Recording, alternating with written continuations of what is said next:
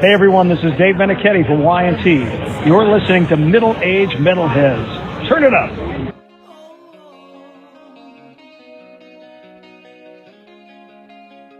Hello again, and welcome to another episode of Middle Age Metalheads. I am Michael Stamps, joined as always by my colleagues, Colin Bosler, the Metal Lord. Hey. Straight out of Whitehall, Pennsylvania. Also out of Pennsylvania, we got some David Timoney coming at you. There you go. And also John Hardin coming at you from Austin, Texas. Yo. So tonight, our first sort of, episode of the new year, 2023, is going to be kind of a revisiting of our Power Ballad episode from 2000 ... Really? And we're going to troll again into the various songs that make our eyes wet, make panties wet, and just gonna talk about some of the songs. No, 1.5 minutes, everyone. kids. Happy 2023. Jeez. What? Did you make any resolutions, Michael? We took a little look under the hood, and people loved the Power Ballad episode. They loved the first one. This is like a cash grab. Well, in a sense, except that, this podcast generates no money. If anything, it costs us money. Ratings grab? Ratings grab. But people like the first one. There were a lot of ballads that we didn't speak about in the first go-round, so why not? Nice. We're not afraid to dip back into the well. And I thought we just get paid in tears and wet panties. Oh my gosh. I just love saying that. I'm going to add the bell ding. Yeah. But first, I thought I said my Venmo app. The little cuckoo noise or something. Cheers. Yeah. the Week in Metal.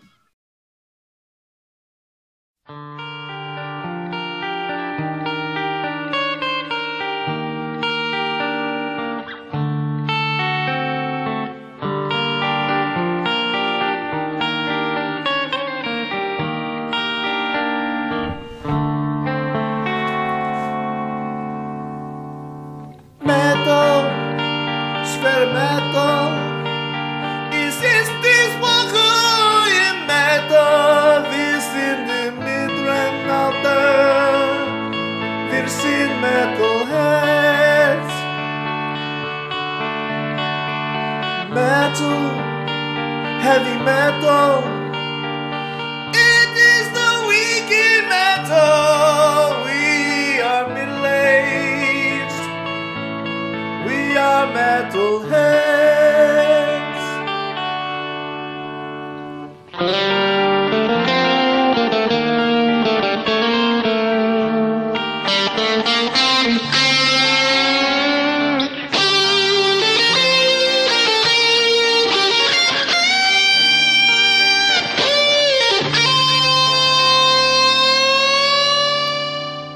Metal,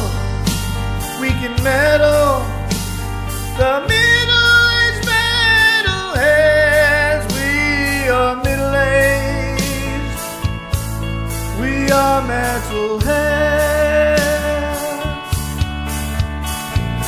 Colin and Michael, Timoney Hart, and middle-aged metal. Middle-aged metal. It's the Week in Metal with the middle-aged metalheads.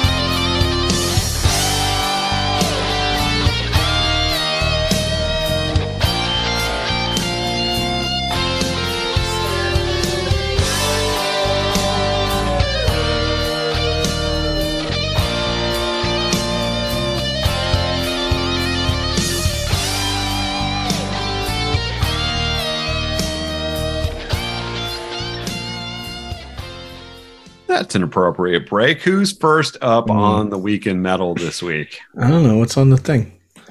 Do you guys want to abuse me? Colin. First? Looks like Colin Bossler. It looks like you've got a very thorough story. Colin sent us tables and visual aids. Yeah, well, I wanted to remember all the details. So okay, and I even have a backstory. David, get your credit card.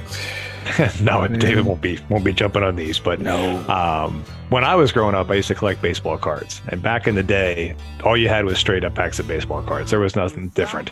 And I'm sure many people out there listening to us know that the marketplace for baseball cards in the last 20, 30 years expanded greatly. And now you've got inserts and chase scenarios and rare cards, one-offs and things like that. And Revolver decided to do that with vinyl. And I really think that that's a cool idea. They call them Revolver Icons. And when they do a run for records, they have we'll call it the common release, I guess, like the cards. And that's, of course, the vast majority. The one I sent to the gentlemen here who are making fun of it happened to be Book of Shadows by Zakk Wylde. It's a run of 330 records. He makes his own records? No, it's Revolver.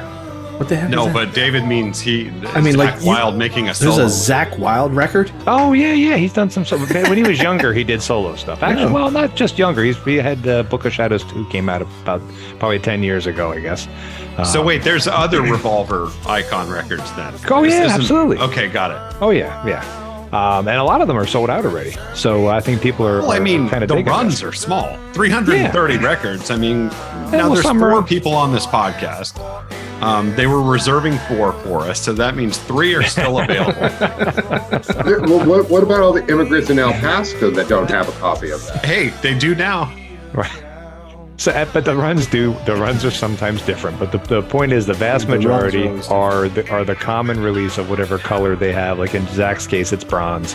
But then they have 20 silver, they have 7 gold, 1 emerald, 1 ruby, and 1 sapphire. And I think that's kind of neat for the vinyl collectors to make it a little bit better than just saying, I want the colored vinyl, but maybe you're going to get a special colored vinyl. Maybe you're going to get a one-of-a-kind version from Revolver. And I thought it was kind of a neat approach to releasing vinyl these days, because vinyl's really hot and popular.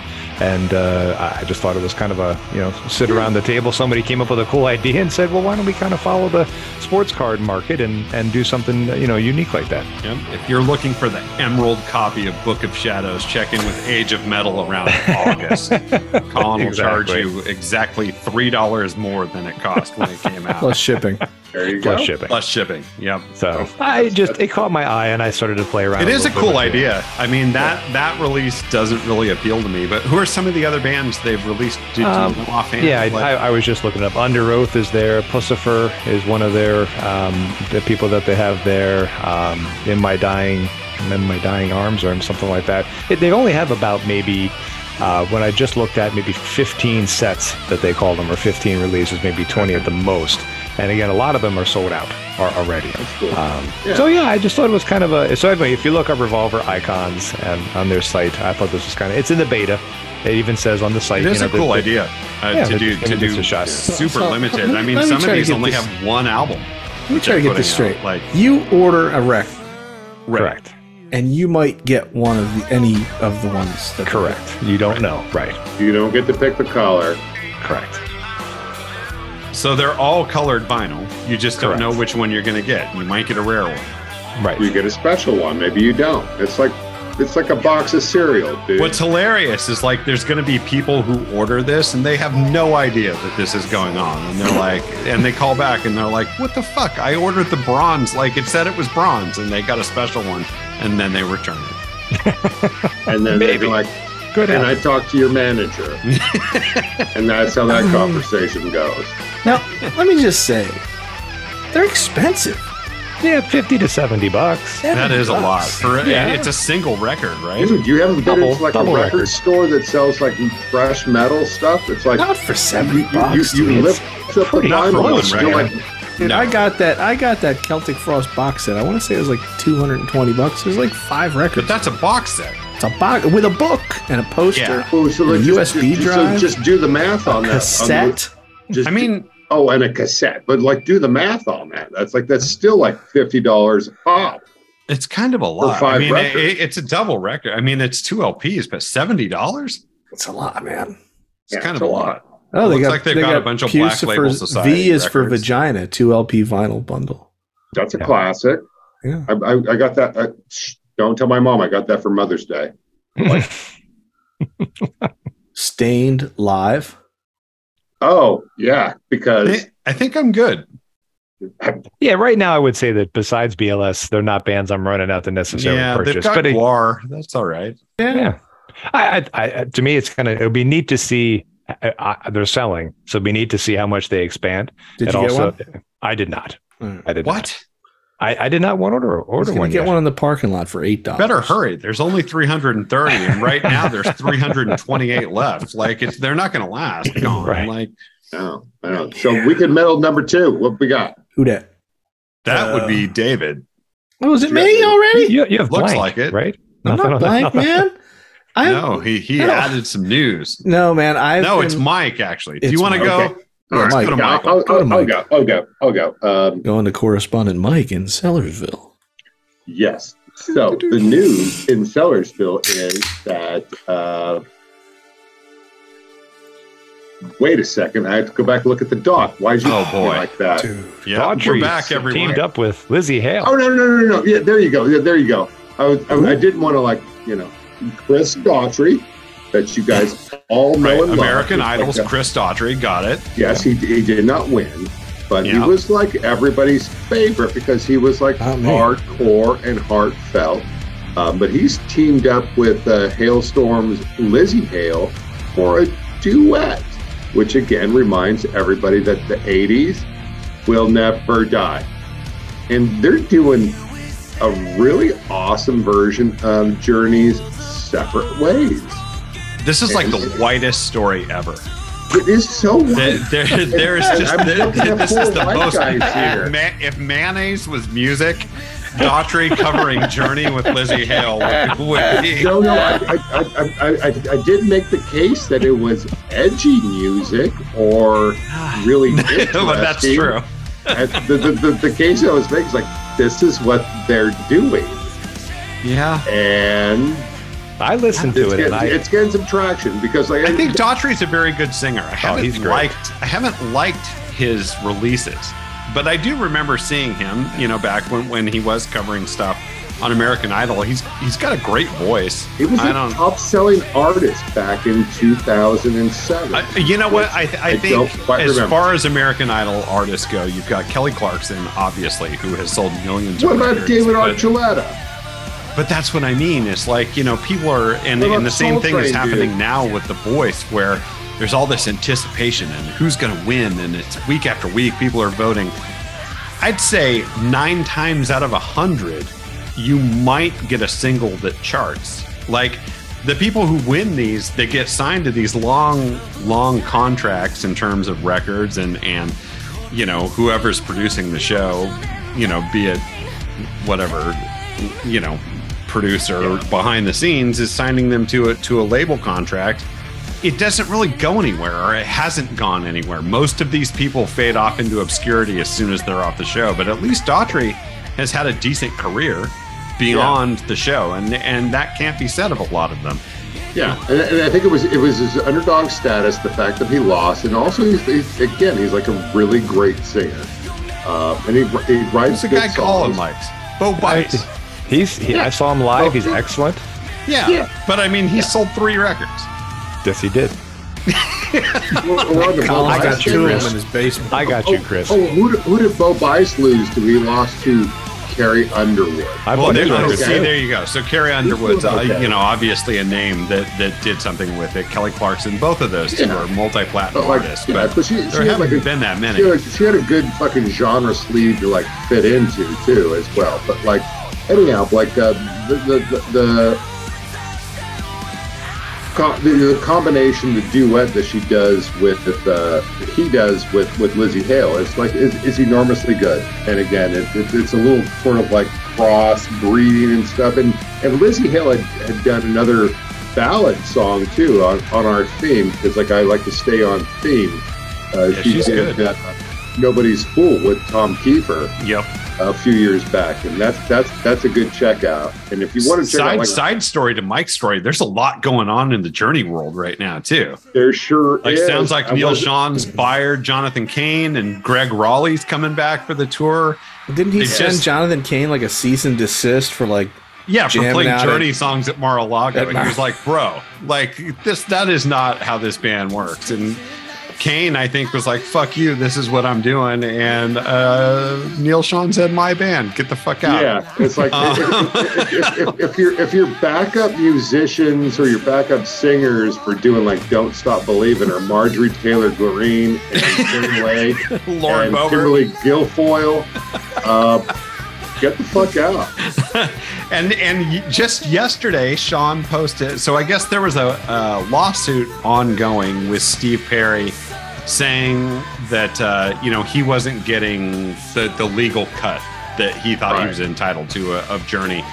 That just got settled, and Neil Sean posted the fact that it had been taken care of, and then wrote, Steve, it's time for us to talk. Yeah. So it's like they're going out on a 50th anniversary tour. This is Anniversary Journey's 50th tour, anniversary. They're going with Toto.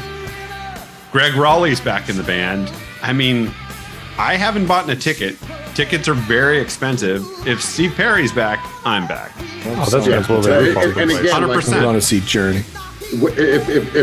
if ever, this would be the time. This would be the time. Yeah. Like So. nobody's getting any younger.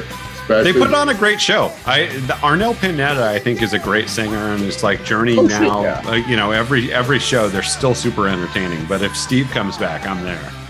They'll make Guns N' Roses money. Oh, for sure. if he comes 100%. back. Yeah, You I know, mean, they've got easy, their easy. tour right now is an arena tour, but if Steve Oh, comes back, that stadium. that goes up to stadium. Oh, Oh absolutely. shit! You don't overnight. Even, you don't even like bring Toto along. Like, But I think they would. I think if Steve were to come back, they would probably do some sort of like AOR version of the stadium tour.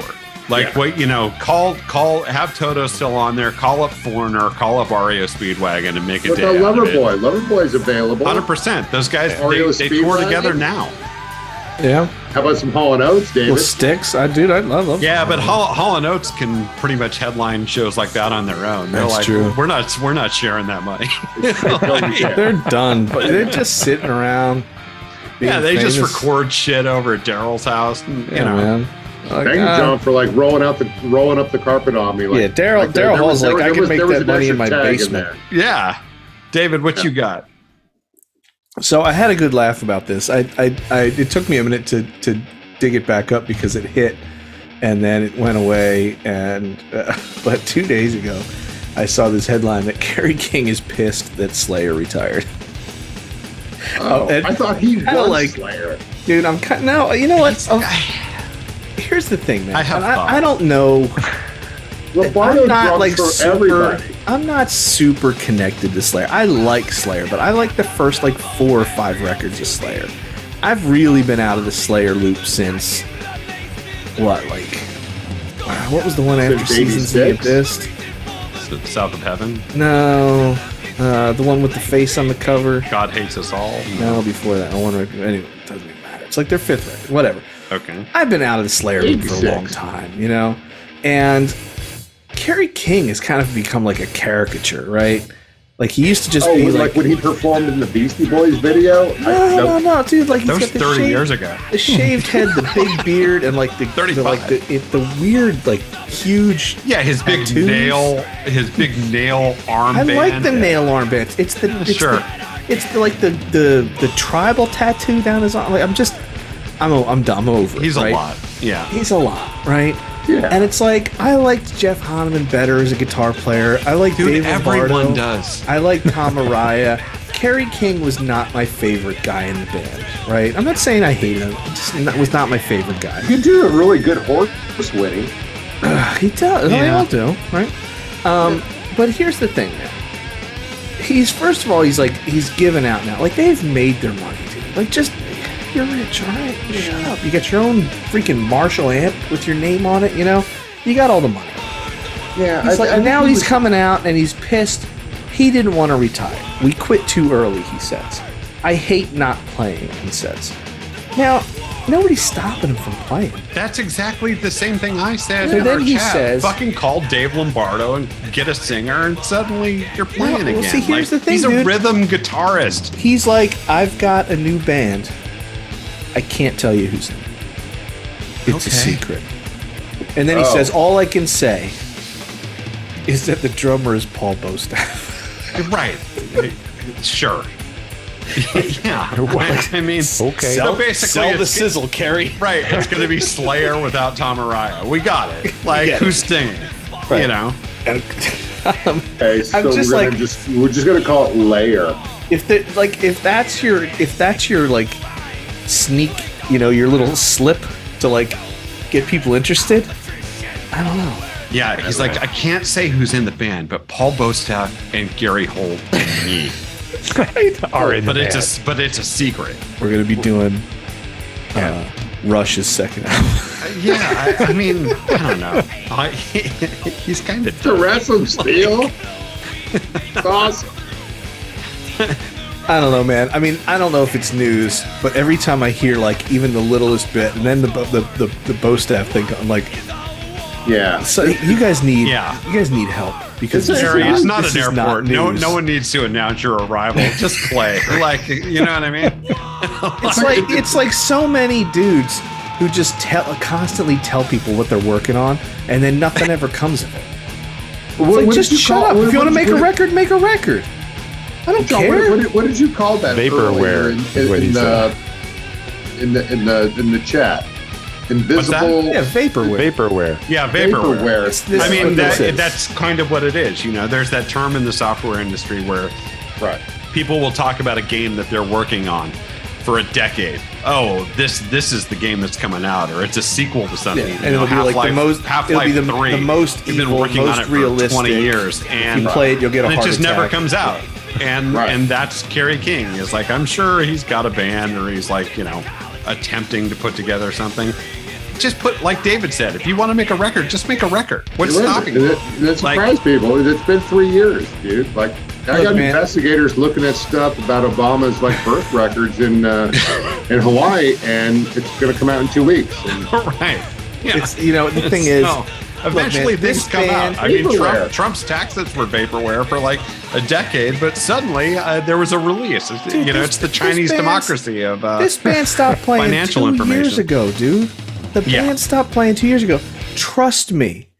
If the only person who has called you to put together a band is Paul Bostaff, just turn your phone off, dude. That's the thing. I mean, Just there's like- plenty. yeah, just he knows take the everyone. dog If he for a wants to make a walk with this record, boy. call someone. Who Right. cares? I mean, you pay anybody, they'll show up and do your record. You call Dave Lombardo, he'll do your record. Tom Araya would probably do your record too. I'm not going to see that. No. Fuck No. that. I will. all right. Yeah. All right. Sit on the All moon. right. Last You probably could week see in it from Metal's where a you quick one. Foo Fighters on New Year's Eve released a statement saying that the band will continue post the death of Taylor Hawkins, and they said, obviously, we are going to be a different band going forward. Taylor loved you, you loved Taylor, but the Foo Fighters will continue. So, Dave Lombardo on drums.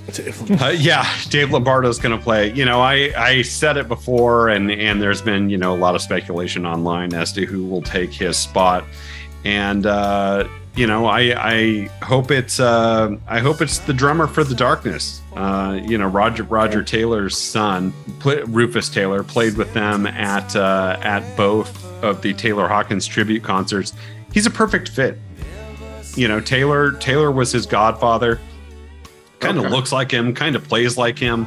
Yeah, I remember, obviously- there's uncanny resemblance. Yeah, he's got Taylor Hawkins' hawk tattooed on his right shoulder, for God's sake. It's like, if there's a guy that would fit on the throne that the fans would instantly accept, not only accept, but appreciate.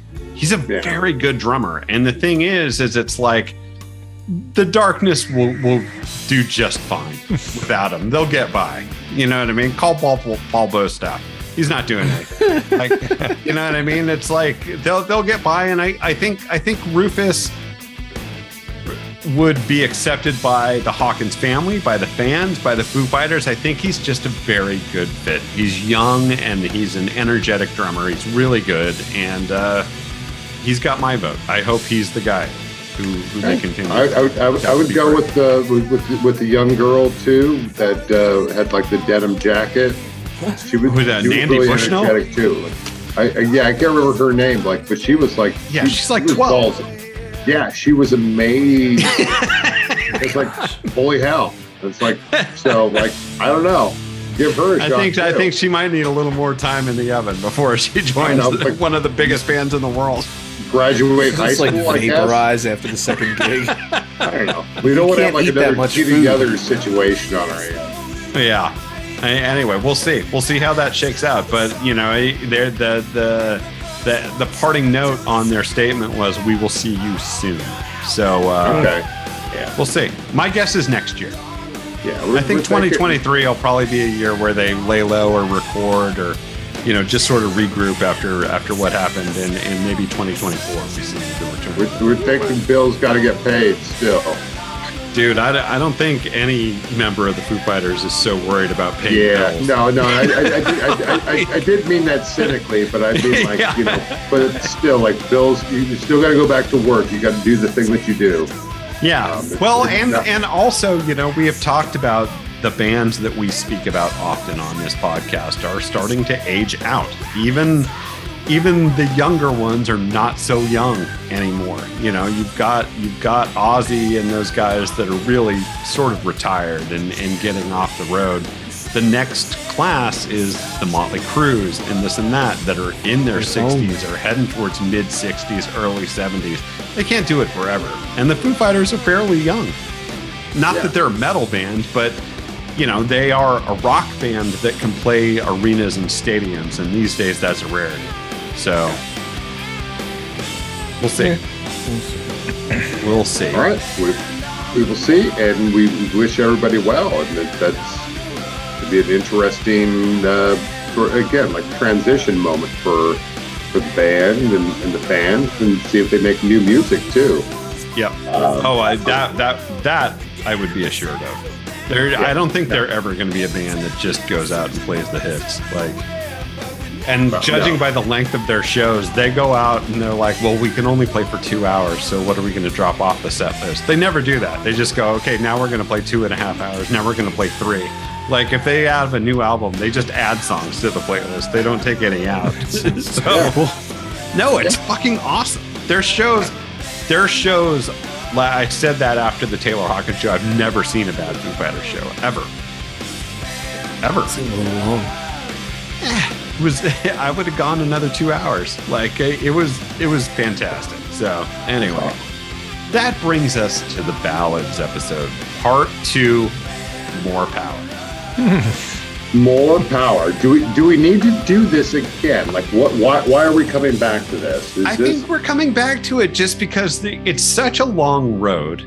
The ballads discussion and the amount of ballads that came out at the time. You know, if you want to hear us talk about the reasoning for the ballad and sort of its rise and not really its decline, take a peek at our first episode. I don't know what the number is, but just search Power Ballads. It's a long episode, but we discussed why it became so important to bands of this time to have it on their album and why it became the way to give an album life after the first couple rock singles had come out, and also in a way to promote the tour. Usually the ballad was what they released when they were about to hit the road. Episode 60, dude. Episode 60. Holy crap. It's one of our most listened to episodes. We were children. For good reason. Most of those songs are at bare minimum top 10 hits, if not number ones. And so we just felt like there were more to listen to. And it's a thing too, John, too. It's like if we talked about the cross marketing possibilities of it, it's like it brings in like a lot of potential FM radio play. It gets you some MTV play. It definitely attracts a lot of female eyes and ears and gets them buying tickets and stuff. What else does it get them, Michael? Well, but also it allows bands It allows bands to get like a little more emotional, sentimental, nostalgic. They get into areas where, you know, if we're just talking about like hard rock and heavy metal and stuff, like where usually sort of like not supposed to like express those emotions. The ballads, they get your lighters flicking, and you know, and then it's time to like sort of like take a little meditative, like mindful moment and just sort of like, oh, this is what life is about, right? It's about love. It's about being together. It's about sex, but like sexy sex, not just sort of like, you know, I just fucked you against a dumpster outside of like Charlie's. Because like that could totally happen, but that's a totally different song. Yeah, thank you, John. These are like slow grinds. You notice I moved myself out of the frame. I'm just sitting back. If Colin moves any further away from the mic, he'll be on a different podcast. if he gets any farther away, he'll be at the Red Hot Chili Peppers show. Yeah. Let's stop talking about what Michael calls sexy sex and play some ballads, shall we? Please. I was also talking about dumpster sex too. That's a different thing too. We'll get there. This is the point in this show where I wonder to myself: has Michael ever met a woman? Define met. Yes. Yeah. I don't know what exactly we're talking about here. None of us do. Shall we listen to some music? Please, just press play. Let's listen to some music. Michael, do you want to count us into our... Please, just use numbers. All right. So if we'll just use numbers. We're for the money. You know, like Spotify. 1, 2, 3. As we begin, my song is the first song that leads us off. You don't often lead off, John. This is pretty cool. Yeah. You're not often the lead off batter. My first song tonight made the list. Is from Skid Row's second record, Slave to the Grind, from 1991. The song I chose was Wasted Time. And, you know, in the first episode, we talked about how, by and large, most of the ballads of the time would focus on love, you know, the desire for love or the loss of love. And that we had a subgenre that we had talked about that were like the suicide songs.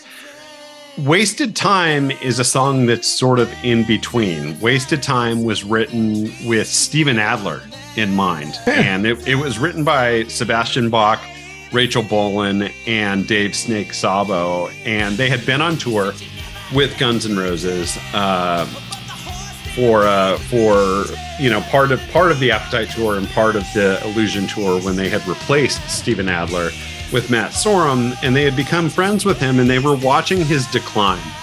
And if you listen to the song and if you watch the video, it's also the progression of sort of gateway drugs, and it ends with heroin. And you know, they've said it was just an exploration of sort of watching the demise of their friend in slow motion. And Rachel Bolan actually hates this song. He calls it the biggest piece of shit we ever recorded, and he's one of the co-writers. But like, that said, it was the only single from Slave to the Grind that charted. Slave was a number one record. Which was the record that like shipped like multi-platinum. Right. It was a number one record in terms of sales, but singles wise, this was the highest charting, and it only went to 88. Is that Chain Wallet? It is. It's Wallet Chain. He's the bassist. No, he's got like a nose chain too. Yeah. But I always thought this was one of the stronger songs on Slave to the Grind. I think Sebastian's got a really powerful vocal in it. You know, they're a band that did ballads very well, obviously, from the first record. And I think this one holds up just as well to the first record. Yeah, it's a really mature song for somebody at this stage of their career.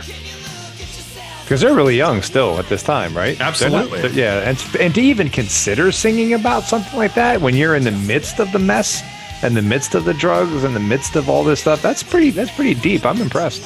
Yeah, I mean, I think it does have that added element of they're not writing a song just to write a song. They're not writing a ballad just to write a ballad. Right. Yeah. Because it's a song written in tribute and in observation of a close friend, it has a layer of meaning to it that maybe some of the ballads of the time don't.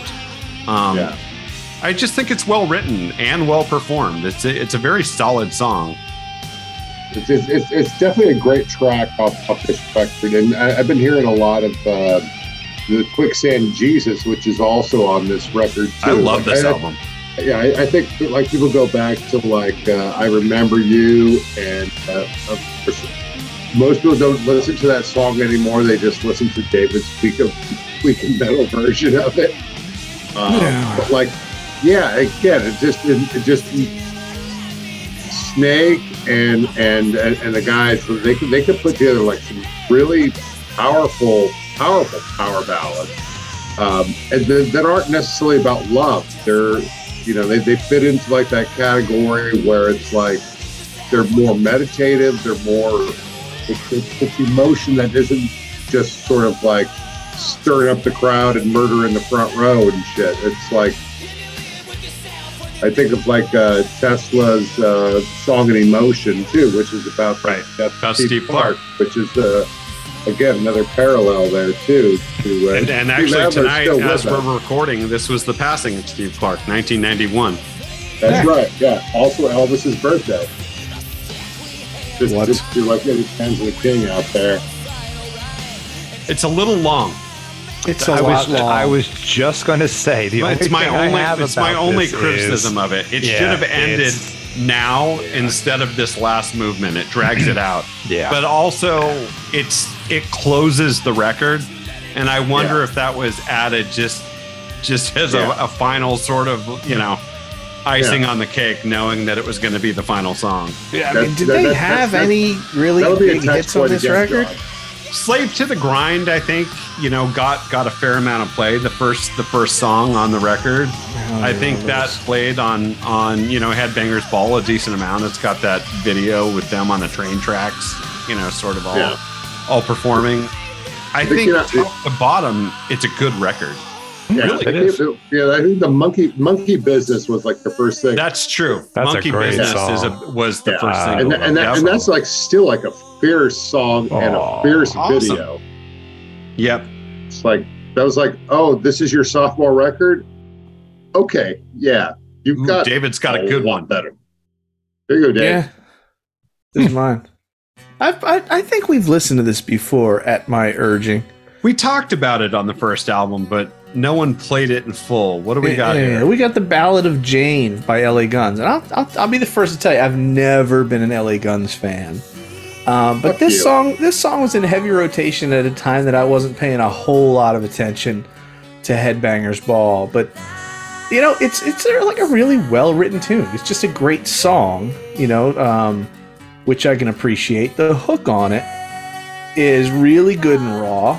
Right, nice little melody, and it's not about some like made up thing. It's an ode kind of to Jane Mansfield, the pinup model, and the blonde bombshell, the kind of archetypal hourglass figure hottie that you'd see on like posters and books and magazines and things back in the 50s. That apparently Tracy Guns had a thing for when he was a kid. And then, I think being LA Guns, everybody just assumed that this was about somebody who died of a drug overdose. Well, you're bringing an LA Gun. I'm going to speak for our other two pals here. You're bringing an LA Gun song to three LA Guns fans. Yeah, right. I think LA Guns is a great band, and this is from their second album, Cocked and Loaded. They're fucking great. They're just a very good underrated band. Yeah, for David to bring this impressed me. When I saw this, I'm like, surely it must be John. Nope. It's David? What? It's a good call, Dave. Dude, I'm going to tell you, I had this song stuck in my head for years. And I was like, I know people who know, like, I could just like mumble through it. I didn't know the words. I just remembered the hook, that melody. And it's a good tune, man. Yeah, it's strong. It's definitely a powerful song. It's a good call, David. And again, I don't love LA Guns for their ballads per se, but like when they do it with Phil Lewis and Tracy Guns, they do it really well. Yeah. Like one more reason to die is like off their first record, like that one That's the dagger. That will murder you. It's like, if And you've ever been like in a heartbreak situation, that's a song. And we spoke about it, Mike, after you guys saw them not too long ago come through. Right. Like Armored Saint, LA Guns is a band that is continuing to put out good Yeah. new music. Yes, and they are. Absolutely. it's still great Absolutely. live. They are They're- not resting on their laurels. Like their new stuff is good. They again, like and it's great. Like that Phil and Tracy are back together, and whatever the Stephen Riley's doing is great for him. But like nobody's going to go see that sort of Ponzi scheme. But but there's a question that always sort of appears, and David sort of like already put his finger on it too. Was like the idea is like, so like whatever happened to Jane, and like. So the Eddie Trunk answer to the question to Colin's delight was like, oh, well, nothing. It's just a song. How is the name spelled? It's spelled with a Y. Right. Jayne. Jane. And yes. So like he even like quotes like some of the band members and stuff. Where did they perform the video? Does anybody recall? I do not. I know. It's at the fucking Playboy Mansion. There you go. Okay, so like to like connect one. I'm not doing QAnon sort of like a mind-boggling stuff with you, but like you connect one dot with the other dot, Like at least the people who produced the video knew that there was a connection, and also you spelled the name with a Y. And if you go to Penn Argyle, you just go up a little bit into Berks County and stuff. You could visit her grave. And it's spelled Jayne. And yeah, so it's a thing. Go This do has been yourself, the go life do of yourself James a rubbing. Go do yourself a rubbing up there.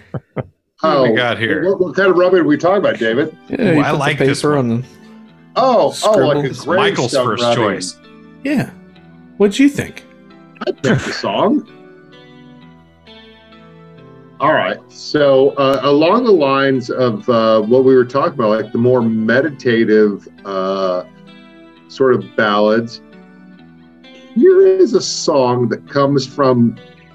I'm gonna say like this is not a band or an album that everybody's terribly familiar with, but it comes from a band called Wasted, and the song is called So Long. Which, if you say it enough times, will make you feel a lot of different ways about what it means to say so long. But It's a good album. I think, John Harden had this The on song is CD so- early Yeah, on. I like this record. And Heat Way. Heat Way, because that's why it's spelled wasted with a Y. Just Oh, like is that Jane. why? Yeah, it's his band. Also because of Jane Mansfield, too. No. Suddenly don't like Um, this. But this is an album ender after like a great series. I think there's 10 tracks on here. This one concludes, more or less all written by more or less uncredited singer-songwriter Danny Vaughn, who would go on to be in the band Kaiketo.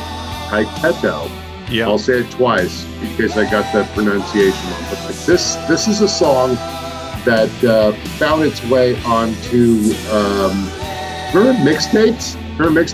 Sure. Yeah. I'd make mixtapes, and mixtapes Right that now? I made were like mixtapes with like power ballads, and this one was on there because this is the song that's like it's sentimental, it's wistful, it's powerful in a way. If you read the lyrics and you listen to it intently, as I have for 35 fucking years, it's like it gives you a moment of like reflection and pause. It's got the harmonizing chorus like a damn Yankees, like Yeah. Yeah, but like well before damn Yankees and stuff. It's definitely a Back when they were just the old record. Yankees. Highly produced. they were just It's- Yankees. and it's but like the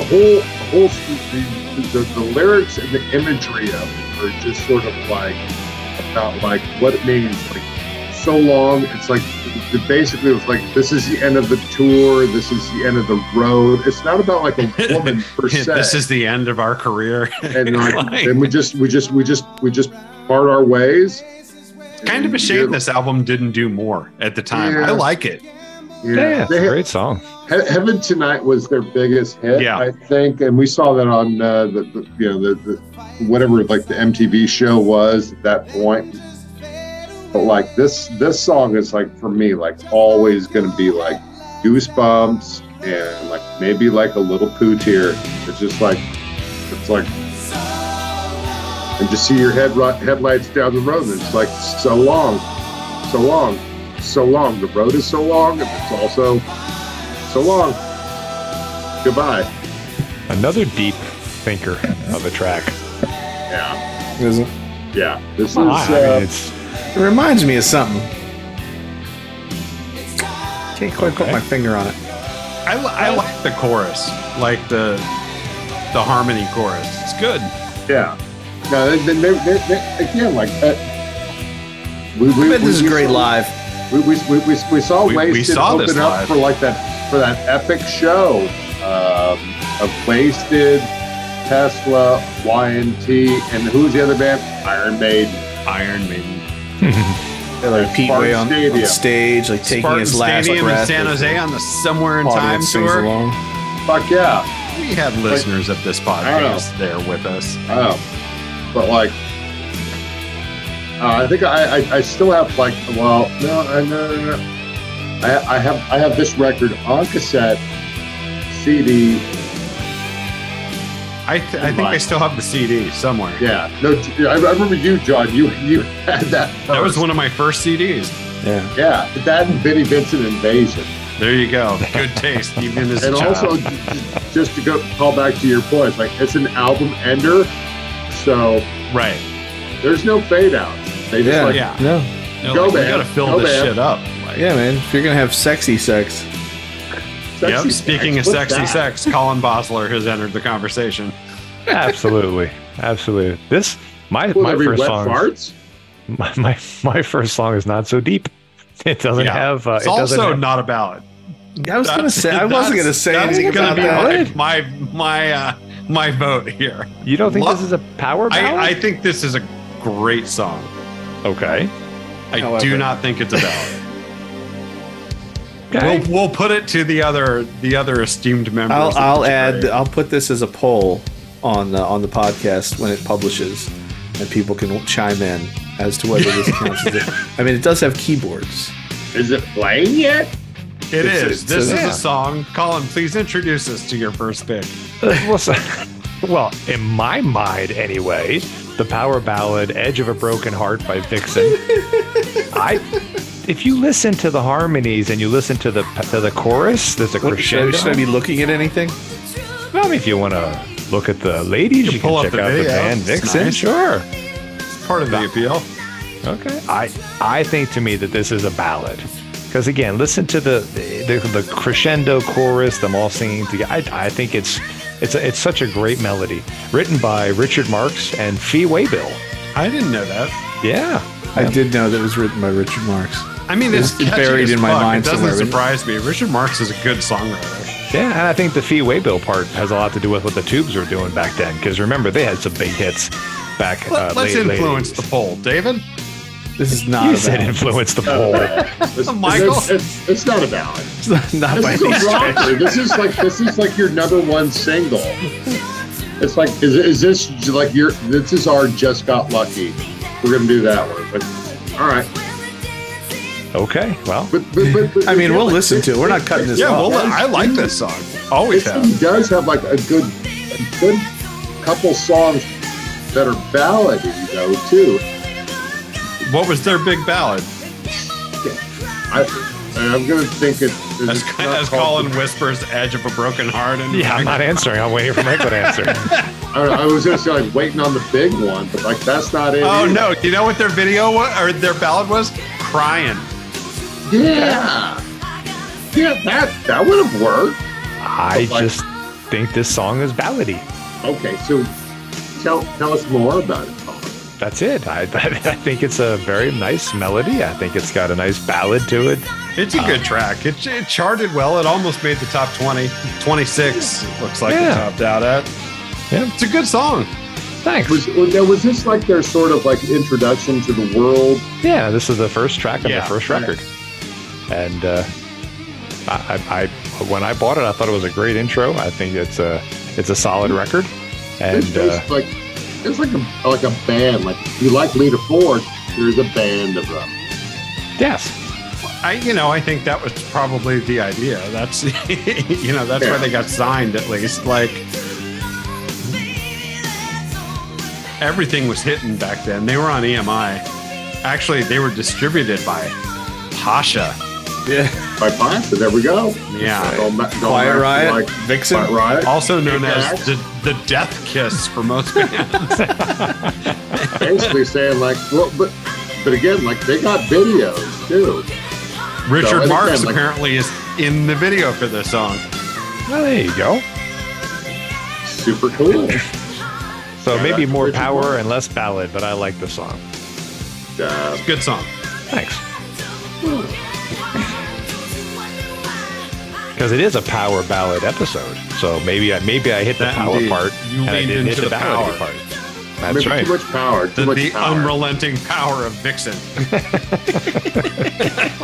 Step aside, man of war. There's a new sheriff in town. I guess some other things I think you Roxy need to hear. Petrucci is here to That's right. bring the power. Yeah, and again, like they're actually still touring, whatever they call it. I gotta say, man, the last time I saw them play with Queensryche and Stryper, and they were really good. Yeah, but like the only original member is the drummer. Yes, So there's They all look Roxy like Petrucci. they all look like extras from My Cousin Vinny. Okay. Now. Now with this pick, I decided I'm like, what is the cheesiest, Oh, syrupiest ballad that I could Oh. pick from the got time? it. You got it. Not only did I get it, I fucking like this song. And Oh. I love Aerosmith, and admittedly, I love Armageddon. I This think- came Oh, I from. like the movie. This song is just too much. Here's the thing with Okay. this song. okay. So this song was written by Diane Warren, Yeah, who's written a zillion hits. She wrote this song with Celine Dion in mind. Well, it that was- I can see. It wasn't until they cast Liv Tyler that the label and that Michael Bay went to Steven Tyler and said, "What do you guys think?" And so the song shifted to Aerosmith, and she said that the first time they played this song was at the Sunset Marquee. I guess Aerosmith was staying there, and she came to visit them, and she said that the first time she heard Steven Tyler sing it, to her, that's when the song came to life. Anyway, okay. Yeah, no, this song came out. It didn't come. It was a little late for Aerosmith. It came out in 1998 because it was on the Armageddon soundtrack. Earlier that year, their 9 Lives record had come out and had completely stiffed. Mid 80s, they had come back with their sort of resurgence with Permanent Vacation and with Pump.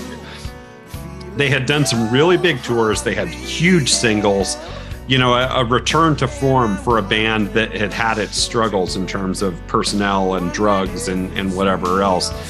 So, 9 Lives comes out and is a bomb, essentially. This song comes out and goes to number 1, stays number 1 for a month straight, and becomes one of the biggest singles of the year. So in a way, another comeback.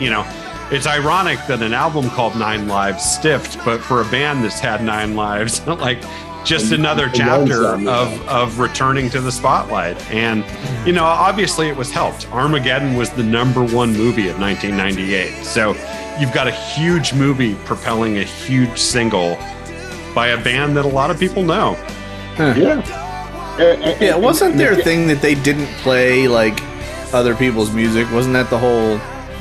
That was like the headline for this. Well, I was just reading some other notes about this song, just getting ready for the episode. And apparently before this, Diane Warren had written specifically for Aerosmith in the past. They had been paired up with Geffen, had paired her up with Aerosmith, and the things that they had written together in the past were never recorded. Or if they recorded them, they just never made the records. And this was the first collaboration that got released. But this wouldn't be like Aerosmith's like first flirtation with like a really epic sort of power ballad. Oh, not at all. I mean, Dream On was probably their first big song. Dream On is a classic, of course, and Yeah, that's a good making song. again That like a is song good. like most of the band didn't want to perform, but like you got that. But You know why I this- kind of love this song, Colin? Because it's also a snapshot of the 90s at the time. Like, you can full on see I do them not playing this at disagree the with that. Grammys or some shit, and Michael Kamen is there, like, orchestrating a 52-piecer. And I don't disagree with one word you're saying, John. This is the when I leave the Aerosmith shows. When this song goes on, I'm like, not me. Guys. This is when I fucking spark Dude, it up but to that- like get that lighter in the air with the drink. Man, this like is I'm that scene comes on in the fully movie. in. That scene comes on in the movie, and you're like, I just need to go get another beer, honey. I'll be right Look, back. And you like wipe your tears away in the Armageddon to kitchen. me is a movie that is fucking awful, and at the same time, if it's on, You're crying, watching dude. You're crying right here. it's Yeah, so Tyler's like, good. It's really it good. is. Dad. Like I love you, honey. They also collaborated with miss you. Desmond Child for like the earlier power ballads, like Angel off of Permanent Vacation records. One of their, yeah, I actually like, thought about playing Crying. certainly like one of their That's my choice. certainly a comeback record You guys for are them. a mess. It kind of got everybody into the vibe. Like they're going to do some like maybe some sort of like more mainstream stuff, and got them on MTV. That was Can that we was bring the this thing back down to like Earth level? Okay, let's do it, David. Because From a number one single to a single that wasn't a single. It's a This- song though. this song picked It is up a good song. This song picked up steam well after this record came out, but from the record, the original release, Act 3, Death Angels, A Room with a View, which That's good. they popped out an acoustic version of this in this century, and it's great. But I mean, for a band like Death Angel, having just cranked out two like burners of like really off-center thrash, they put out Act 3, which is a very mature record. And if people are not into Death Angel or were not into Death Angel, do yourselves a Fuck favor, them. They like should I totally did. get I'm into not going to Death kid you, Angel. dude. The kid that played bass in my band in high school was super into Death Angel, and I never gave him the time of day. And I've talked about that before. I've gone back since and listened to the whole catalog, and I missed it, dude. They're good. This song is a really good this song. Is Death It Angel really with shows the off. song. A Room with a View is the name of the Room song. View, yeah. Really great tune. I mean, these guys were all very good players, and I think they're all like related or friends somehow growing up because they were super young when they came out. Yeah, they're East Bay. They're definitely straight out of Oakland. Yeah, Yeah, really good band. part And this- of that whole scene. Yeah. Now, I don't know a whole lot of the history of this stuff because, like I said, I wasn't listening to this stuff when it came out. If you look up the tune, they'll say it's kind of a perspective on life as a blind person. And I don't know if they've answered that question nowadays or if they intended that when they wrote it, but that's what I hear. So take that for what it's worth. Yeah. I think that's what when we talked about like in the previous episode, if I'm remembering correctly, like episode 60, my brain could actually betray me, but like there are definitely ballads like Fade to Black or Armored Saints Isolation. They're like these aren't love songs. They're like we're going to slow it down. Or my pick from that episode was a song called The Ballad by Testament. Right there with Death Angel and stuff. It's like, yeah, just slow it down a little bit. Get the lighters out. Get people just like slow down the mosh. Yeah, I mean And then it it kicks builds. in, dude. Oh, like now it right builds. now. Yeah, it's good. And it's not over the top. It's not like the band who, you know, back in the 80s, you know, when somebody some metal band would like do something all like soft and sweet, and then like pull the rug out from under you and be like, psych. But that's totally what they're doing now. No, I mean it gets heavy, but it's appropriately sort heavy. of like loud, soft, loud, hard. What? You know? It's like Fade to Black. Fade to Black gets really angry at the end. Yeah. Did you say Mahler? Yeah, check out Mahler. I don't agree. Quiet, Mahler's loud. music is neurotic. I wouldn't credit it with being purposive. I don't know. I drink and know stuff. But I'm not a dwarf. None of these ballads end. No. That was the natural end of that song. Is this the last song on this record? No, I don't think it is. It might be the last song on that side. I may not have had the popular choice, but my song is shorter than anybody else's so far. This is true. Because it's a rock song. They're not that long. What about the ballady rock songs? Yes. The Why people would you will pick support a me. ballady They always support me. The people have my back. People. Yeah. Is this where we're going? Yeah, both of you write in and tell us. that Colin's That's right. That's right. Yes. Right, we're gonna get all this. Stuff Colin's mailbox full of your fan letters. Michael's That's hot right. take 2. Tell us about your next track there, Mikey. I'm not hearing it yet. Give me a second. The long. See, that's the thing with the ballads. It's the long fade. Oh yeah, you got to have the long fade because like it's Did somebody just end the song? it's the end of the album, or it's the end of the side. The longest track tonight's by a punk band. Thanks, Dave. Okay. So this is Great White's Save Your Love. And Thank you, Michael. Yes, yeah. Have you heard it before, Colin? Well, I have, yes. Yes. It's a good song. Mike, no. do you remember when we were kids and this would play on KSJO and they had sort of like the band had either been right. in the studio and they sort of shoehorned KSJO into the beginning of the song? They would fuck up. They would just like they would throw in like a little blurb for like KSJO in there. Like Awake in the Night, listen to KSJO, something like that. Like, they yeah. totally did that. That's I only remember that like right now. and I had been thinking about that too, going like, oh yeah, they did. You're like, that. why do I know this song in a different way? Yeah, but this is a song. Let's put it in like one context. So like there was a friend of mine who once got into like a motorcycle accident, the point where like he like basically had like scalped himself. Scott, if you're out there, hope you're doing well. But like when they found him, they're like, dude, can you take my hat off? I was like, dude, that's not a hat, it's your scalp. And then whenever I see Scott afterwards, he's a little different. He was a little different after that. But whenever this song would come on, he would get like very maudlin. And like I totally knew this too, because like this for me, from the time that I heard it, when I first got this record, I'm gonna say in like 86 or so, and this was like the record Once Bitten.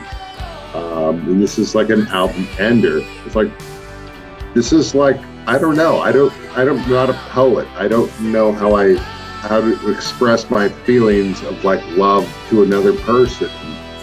But like, thank you, Jack Russell and and the guys in Great White for like just they just like everybody else does. You build on like other people's experience. It's like this was like for me like a portal. It's like this is sincere and endearing and just powerful all together, and it's like one of those songs, and there's like you know, when I first heard this song and then I introduced it to like this young girl that I knew in high school, it's like, and then, you know, it's like it's one of those sort of things where it's like you don't even need to hear the fucking music at a point. Like you could almost like just like have the music playing in another room, Put these and you headphones can on. walk away and you still know the fucking lyrics, and it's intense.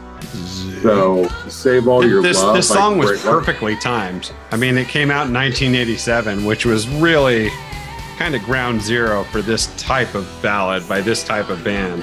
Yeah, and it's a good another song. album ender too. What song?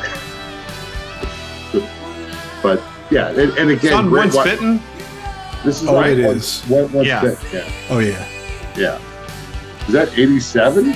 87, I think. Right? That makes sense. Probably. Makes sense. If I said 86, then. Yeah. But again, like it just. If you don't have the language, you don't. If you don't even have like. What's my emotion at this point? It's like at least you have like some poetic architecture to sort of like structure your sort of like relationship with another person. And I don't know, it fucking works. And if Mick Mars is like popping up on my back shoulder like the bad devil, it's because it's Mick Mars. And Jack Russell wrote this with a guy who's not in Great White and brought it to the Okay. band. Richard Marx again? No, Stephen Williams is his Okay. name. I don't know who that is. I guess he was in the band for a bit and then left before Yeah. this, well before this ever came out. Oh, okay. And again, like Great White is a band that we don't like really mention a whole lot Thank God. or discuss. I don't know, But Dave. like- I like Great White. I fucking love the fucking hell out of Great White. The early albums are so good. Damn, like the first And he like, can fucking self-titled sing. record. Yeah. Yeah, Jack Russell had a great voice, and they were like a ripping ass band. They made Dawkins look like pussies. Mark Kendall on guitar. That's not hard. That's So not the did goal Vixen. here. It's not the goal, but it's like I mean, Oh, what's this guy here we like go. compared to say Dawkins? Now, Yes. is this the debut Somehow of this that's gonna band end on up this a B. podcast? This is definitely the first time this. Well, band's ever been- weren't they in Power Ballads 1? I thought I Oh no! looked up. Hell no! Okay. Well, I don't know. Actually, look at Let the me- let notes. me go Look and see. check. Okay, Yeah, I Colin. thought that they were there. But no, they weren't. I'm looking right now. I know you got some Colin. winger for I know us? Colin Colin, was wishing please. they were there. Stuart, tell us about your pick. I put Winger. I put Winger on our podcast because I really like Winger. I like Winger a lot. And this is from their second album, In the Heart of the Young. And I think that it's a great song. I think it's got a, again, wonderful melody. Now, who doesn't want some Winger? Listen to that. yes, but like Winger- it's It's powery. well-crafted It's pop ballady. song. It's great. This is a ballad. I will give you that. You're getting Okay. closer. Yeah, I mean, I'm not going to say it's an upgrade from Vixen, It's not. but Edge it, of a it Broken does Heart is a satisfy. better song, It but does it's a ballad. satisfy the assignment. There you go. Thanks, So you Teach. get partial credit. You get partial credit. You know, it's the abuse from all of my friends that I take that just makes this podcast worthwhile for me. Winger is like the Toto of crap metal. If mayonnaise, what? Yeah, seriously. If mayonnaise was a fruit, it would be avocado. But I like avocado. What was it? Was Headed for the Heartbreak? Was that their first ballad? Yeah, well, I think- yes. I mean, at its I think core, that one's a little better. at its We're- core, when you most- think about songs written to get you to sexy sex or dumpster sex, all of Winger's songs are ballads. and then Madeline was like the first. I wasn't. Oh, that's the second record, isn't it? What's that? I'm not Madeline. going to be. Madeleine, that's Madeline's the on first the record. first one. Is that the last single in the first one? I'm I not seem a to remember that Winger coming out really late. historian. This But is like- the second record, right? Yes. Miles Away. This is album a great- did nothing. Miles Away. Easy is a come, great easy song. goes on this Oh, song, that's which true. is fantastic. Yeah, that one was Oh. it got some play. That's got some heat behind it. You know, but so like again, like His teeth are so white. Again, like you delve into this genre, you're going to get into songs where it's like these songs are a little sappy, sentimental. It was this or Firehouse. Right, I went with Winger. Just fucking go with it. And if Firehouse. I Legitimately Winger, like Firehouse more. All right. That singer for Firehouse though just sounds like he's like a caricature of I kind of like him. 80s singers. Oh no, he totally What's is. that song I like, Colin? The one that I was like that I had to begrudgingly give to Firehouse. Oh, The one about she wrote me a letter. oh yeah. What's that song called? Give me a second. I'm busy singing Winger. Does he sing? Leave it alone, honey. Just need a couple more minutes. Singing Winger. Bye bye baby, bye bye, something like that. Give me 1 second here. I'll be there in just a moment.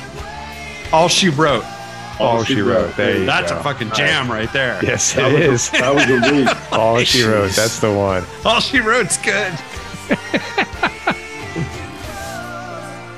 See, their first record, Such a Other good songs we song. could throw in their right first here, record, like, the cover looks like a high school art project. Yeah. How about like Love So weird, Kills man. by I like just- Vinnie Vincent Invasion? Other And then songs the we would second throw in? record has the high school art project like in a little circle at the top of the second record. Does it?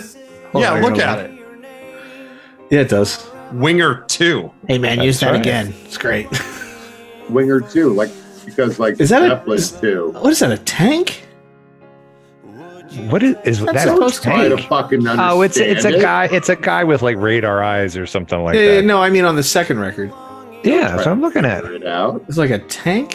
What's All the right. thing in the middle? It's a man's face. We spoke about how crucial it was in the mid '80s to have a ballad on your record to bring the ladies into the conversation and go yeah. on tour with. Yeah, it's true. I chose a ballad that just came out 4 years ago for my last song. This is Ghost's song "Life Eternal" on the Prequel record. I just thought it was a lovely song. It's a song about someone who's recently deceased. It's got a little touch of Satanism with it, which Ghost likes to add as the frosting to their cake. Yeah. It's a nice song. Just in general, I think it's well performed, well written. It sounds like a lot of Ghost music. If you like them, you do. If you don't, you don't. But pretty good ballad. Yeah, I was really impressed when I saw this. I was like, oh my goodness, somebody picked something relatively current.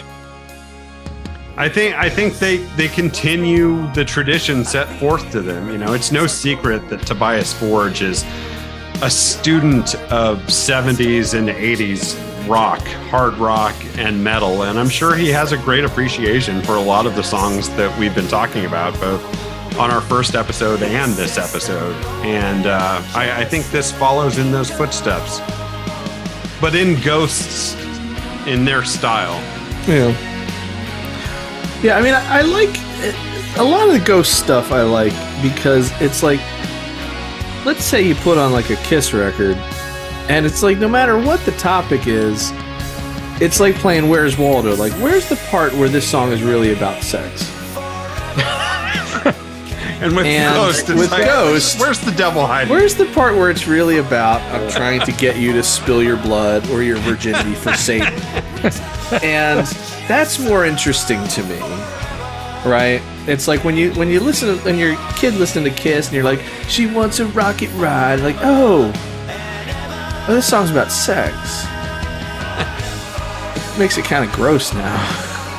I do like the fact that Ghost in a way is very clinical. You can like Tobias Forge is definitely like mixing a chemical cocktail of things that have worked in the past. Yeah. You know what I mean? It's like I don't know how deep the emotion flows in in their music.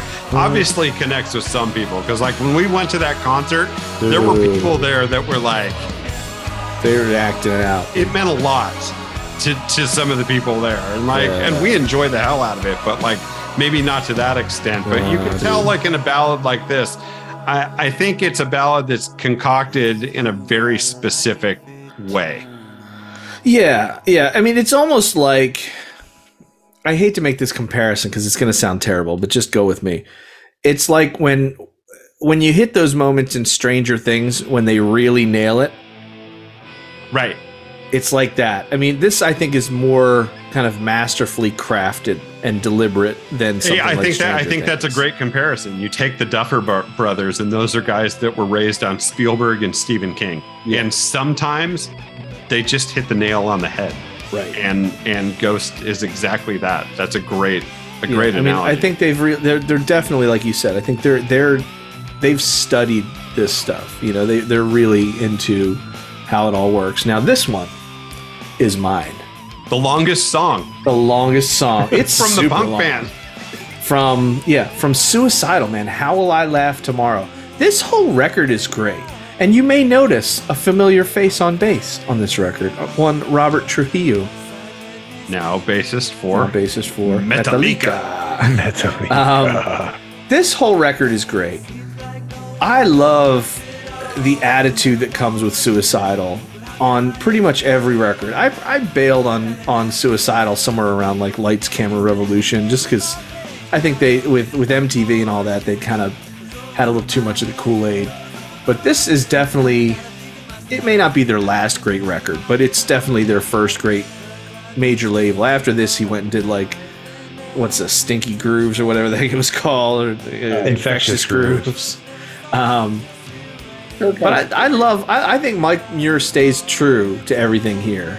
And this record is really good. This song I like a lot. I think about this song a lot. I think he has always been one to like put things that he's thinking about and things that he sees in the world out and in a song in a way that doesn't sound trite or overused.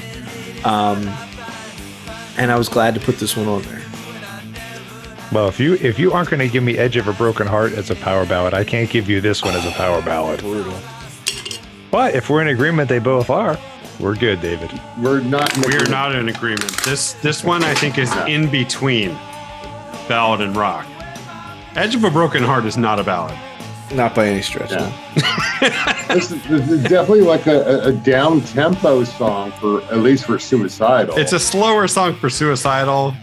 Colin might be right. This isn't super ballady. But you know what though, Dave? It's so long that at some point There's plenty of time. Ballad. There's plenty of time. Yes. Yeah. Oh yeah, it's got time. So what more we want to say about this song? I don't know. We've got about 5.5 more minutes, so I will say for Okay. Now I'm Like, like, I mean, listen right now. This isn't a ballad. stop it. So like other songs David might have picked would include some songs by like Kick-Axe.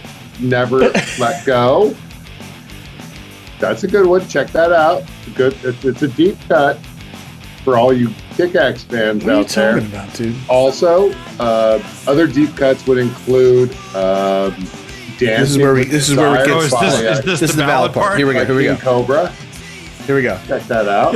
Is this the mosh breakdown for the ballad part? Yeah. that's good. Yeah. I'm ready This is to- less of a ballad than Vixen. All the lighters are Thank going you, to John. end up burning chicks. I'm running a dirty separate toy. poll. And dude's hair. It's not.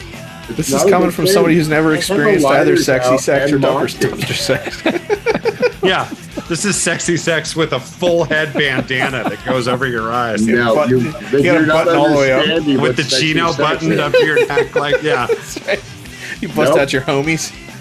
Nope, you're just burning Remember those shit little down. characters?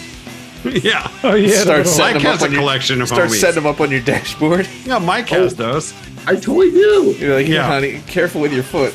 You're not I, going with the I homies. go to this great taqueria in Vegas, and while they're like making up like a Langla burrito for me, like, Yeah, dude, you're popping quarters in the I machine. see what I got Payaso. He's always the best. Because he's a clown. Buddy. Yeah. Is he? I don't think so, He's actually. packing. Yeah, I totally do have all those. Dude, I was so happy when this record came out. Dude, Trip at the Brain. Suicide was like super cool. But really, yeah. again, like the homework assignment. Such a great ballad.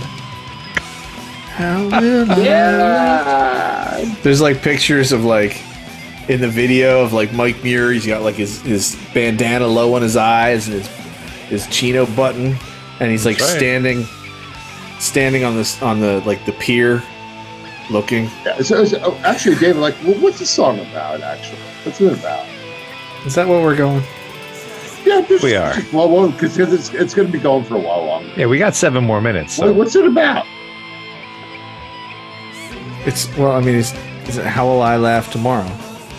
So, like, what's If it I- about? if I though? can't even That's the smile. title. That's the I can't title even of smile today. That is the title of it. Yeah. That's It's in reference to whatever the newest Adam Sandler movie on Netflix is. it. Yeah, I got Nick Oh, Mars. Murder on my Mystery fucking 2 is right coming shoulder. out. How Will I Laugh Tomorrow? So, what's the song about? Dude, it's about like the impact of the world on ST, dude. Don't know what that means. Like the impact of the world on ST. Suicidal tendencies. Suicidal tendencies, dude. Yeah, so they're singing about like. They're capturing the emotion of the year. And this year is like 87, 88. Do I need to like put this into ChatGPT so I can give you an essay? Is that what? Oh no, we're just trying to fill space here. Also, you could other just- songs that you could also listen to that are Oh my actually gosh. ballads. Rough Cut, The Night Cries Out for You. What is wrong with Listen you? to that Nobody's one. listening to that. You listen to that with a nice partner. You do some sexy sex. It'll happen. Paul Shortino's vocals on that. It's a good side one ender. It's a good song. Also, Steve Clark died on this date, so we mentioned like All right, fine. That's what the song's about. bringing on the heartache. Michael, Check that stuff out. your So- final song of the evening. Oh my god. There's more? Next song? for There anybody. it is. What do you got here, Mikey? Oh, No ST. Yeah, you have Y. yeah. And It's T. no ST. It's Y and T. Bitch. Here's a song that I snuck into our 8th grade dance party, John. If you remember that, it's like we're not gonna play any heavy metal records, like, but I'm gonna put this one in. Yep. Teacher, whatever your name is, with baggy boots. That's like we're gonna totally do this one, and it's like again for me, Y&T was a band that that I'd been introduced to, a couple summers ago. By a couple summers ago, I mean like 1982, 83, like Black Tiger and Mean Street, and when in Rock We Trust came out, you bought that shit like straight up first day, right there at California Music, and then you listen to the entire record, and this is another album closer, and it is a song for me as a person, as a human being on this earth, who has relationships with other people who are also on this earth, is. It's a great sort of exploration of like what relationships are like, what they could be, what redemption is like, what restoration is like. And I did not know this when I was in 8th grade. I had no idea. At 8th grade, like I had kissed one girl. That's it. But still. Meniketti's got a great voice for ballads. They don't have a ton of voices, but it's so strong. Yeah. The only issue I ever had with this song is it gets up a little. It doesn't really get up enough. Like this part's really nice. I like this part a lot. Yeah. It's just Like every rose has its thorn. It just stays in one gear. yeah, exactly. Because I love In Rock We Trust. That is probably Yeah. my favorite Y&T record. And there's so much energy. Yeah, exactly, John. This one kind of just sort of idles, and then that's it. I really wish it would have had a little more behind it. but it's a very pretty song. I don't know, man. I don't even like Y&T, and I think that chorus, that section of the chorus that just passed, Yeah, it's pretty intense. it is. It's Production just flourishes in here. I mean, I think Mike, there's- we got him. We finally got him. No, I didn't say I like them. I mean, I think that there's. Here's the thing: in the '80s, things were overproduced, and for bands like this, what that means is that the dynamic range was compressed. So, like, the quiet parts were as loud as the loud parts, and you can't hear that build and that pop that should be in there. But the things that you do here are the lyrics, the songwriting, Dave McKetty's, singing. All those things are pure and true and part of the poetry of my youth, and everything that is sort of like strung together to where I am now at 52 years of old. And Get up on the mic, Michael. It and sounds like like- you're underwater. I'm just saying, like, it, Oh, there it we is- go.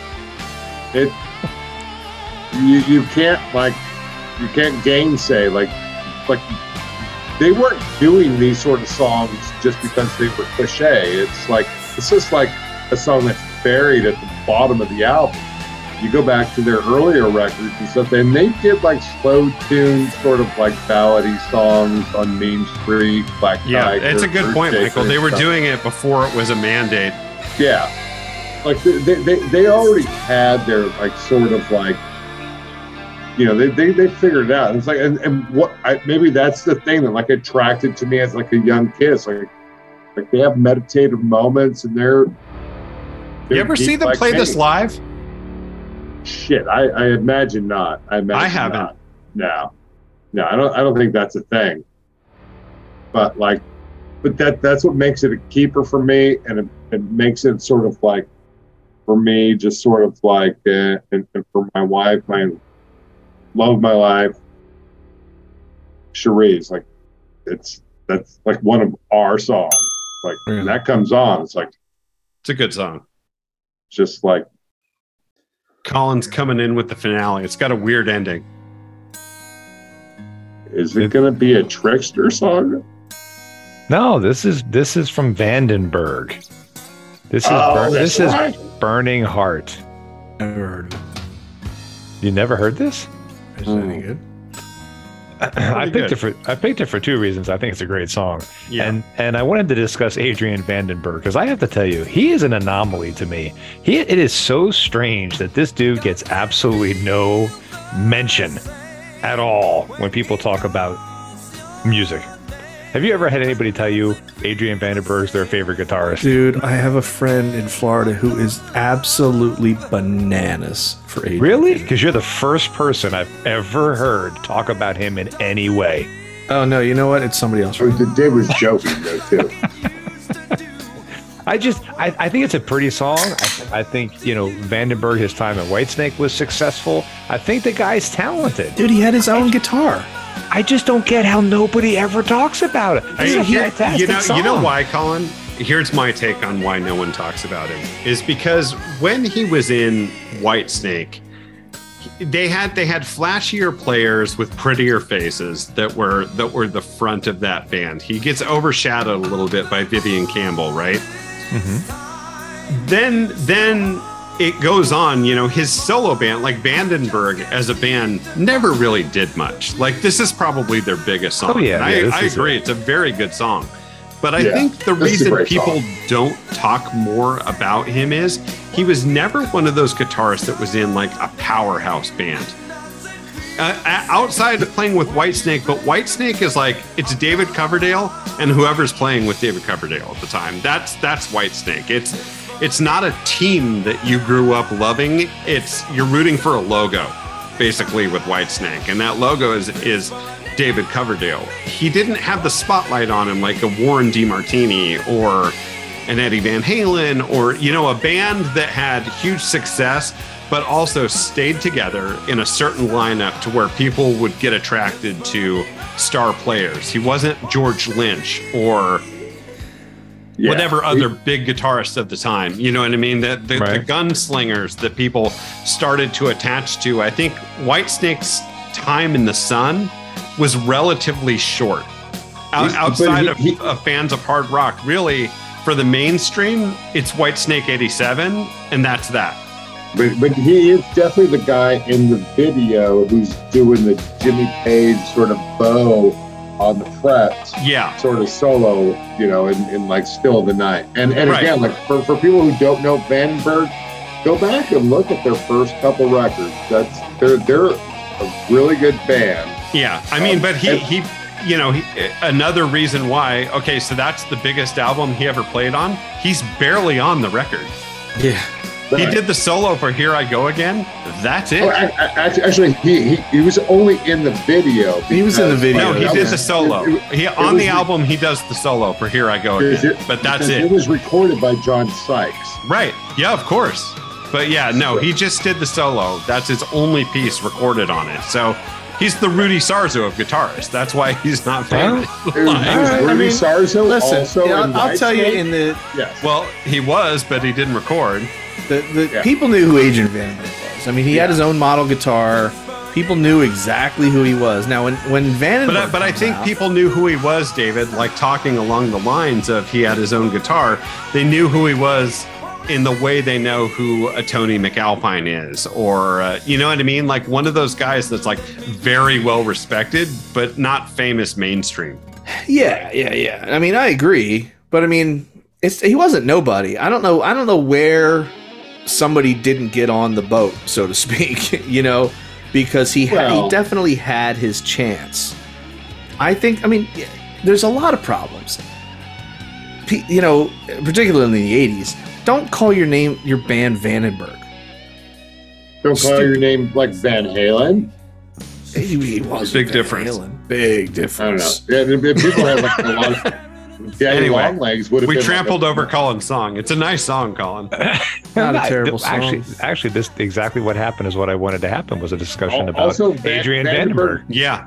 One last Vandenberg fun fact. Look at the album covers that he put out. He painted those covers. Really? Interesting. The one with You the know who else sharp painted their line covers? eye and shit. Pantera. I was going to say Pantera.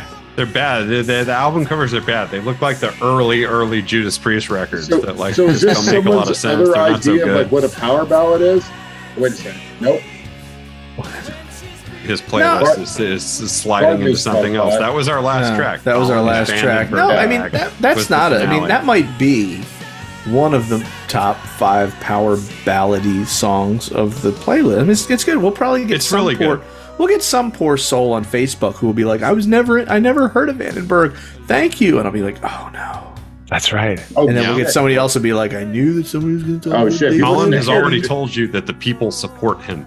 Yes, they do. You don't need And any of that. Don't again, anybody as far come as over. like our love of power ballads go, it's like you listen to the Hair Nation station or you listen to like Hair Nation deep cuts. I don't listen to the radio. It's like this is XM, so it's not really radio. I don't listen It's to. like HBO. But Yeah, I only listen to things I want to listen to. yeah, and then but anyhow, but they mostly play like I would say like 40% ballads, just ballads, and it's like I don't know, it's like you hear that Vandenberg song all the fucking time. You hear the Winger song played all the time. Yeah. Well, those not were the so songs much that the had Suicide legs. Tendency. Those You know internet what I mean? people love Kip Winger. Yes, they Well, do. no, but also if you're just gonna spin through the hits of the time, those songs all got a lot of coverage back then, and still do. They're fan favorites to a lot of people. You know what I mean? Like you ask people to name a Motley Crue song outside of metal people, or people like There you us go. who name it. The first song they're gonna name is "Home Sweet Home." Yeah, Mostly. that's going to be the panning winner right there. It's like There you go. Like, Ding. And we've gone full circle. Yep. Now, are you going to not start the gone doc full for circle yet. Power Ballads 3 soon, John? Not soon. For another 60 I would episodes from say now? if we return to this well, which we likely will, maybe next year, we'll get back. Because I have 2 or 3 already in my head. We have lots of other things. Didn't coming even up. get Man O' War on there yet. That's Yes. right. See? Yes. Now I have 3 of 3 in my head. You know, we have been formulating our plan to entertain y'all for the rest of this year, but let us know what you're thinking as well. It sounds like our buddy Tony Maxwell has finally circled his wagons with an Aussie 20 for us. So that is an episode to come. Tony is going to come on the show with us. Thank and God. we'll do a listening party of Metal Down Under. That's going to be with great. him. Yeah, I'm looking forward to it. Because I think it's going to be a lot of bands. I that miss none of us Tony. Really, hey, so curious you don't have to about miss this. him for long. He's going to be here soon. And then who else I miss? Joey Mahoney. We should have Where's Joey on Joey's as 20? well. Let's think of a Philadelphia centric metal Right. episode that we can do with Joey. I think that would be great. We've got some listening parties coming up. There's some really good anniversaries this year, 40th anniversary and 35th anniversary. Those episodes will be coming up. Some we books, will right? return to the Metal Bowl come Super Bowl weekend. Yes. That will be forgot coming. about We'll have that. a fantasy festival on the way. We will have a fantasy band all the way. All your Are there favorites some books coming out too, John? will be returning. There are some books coming out. Brian Slagle's got a new book coming out. I've reached out to him to see if he wants to come have a chat with us. Come on, Brian Slagle. I'd love to have Slagle. Like that Fucking guy's Metal got some stuff Blade, to say. founder. And reached out to a couple different bands behind the scenes. There's some tours going out this summer, and we're working on that too. Yeah. So if there's something Exciting. you want to hear, let us know. Hit us up on Facebook. Just search Middle Aged Metalheads. We've got a good group going over there with polls and pictures and links and whatever else anyone wants to send our way. We are on Instagram at Metal Podcast. We're still on Twitter at MAMHpod.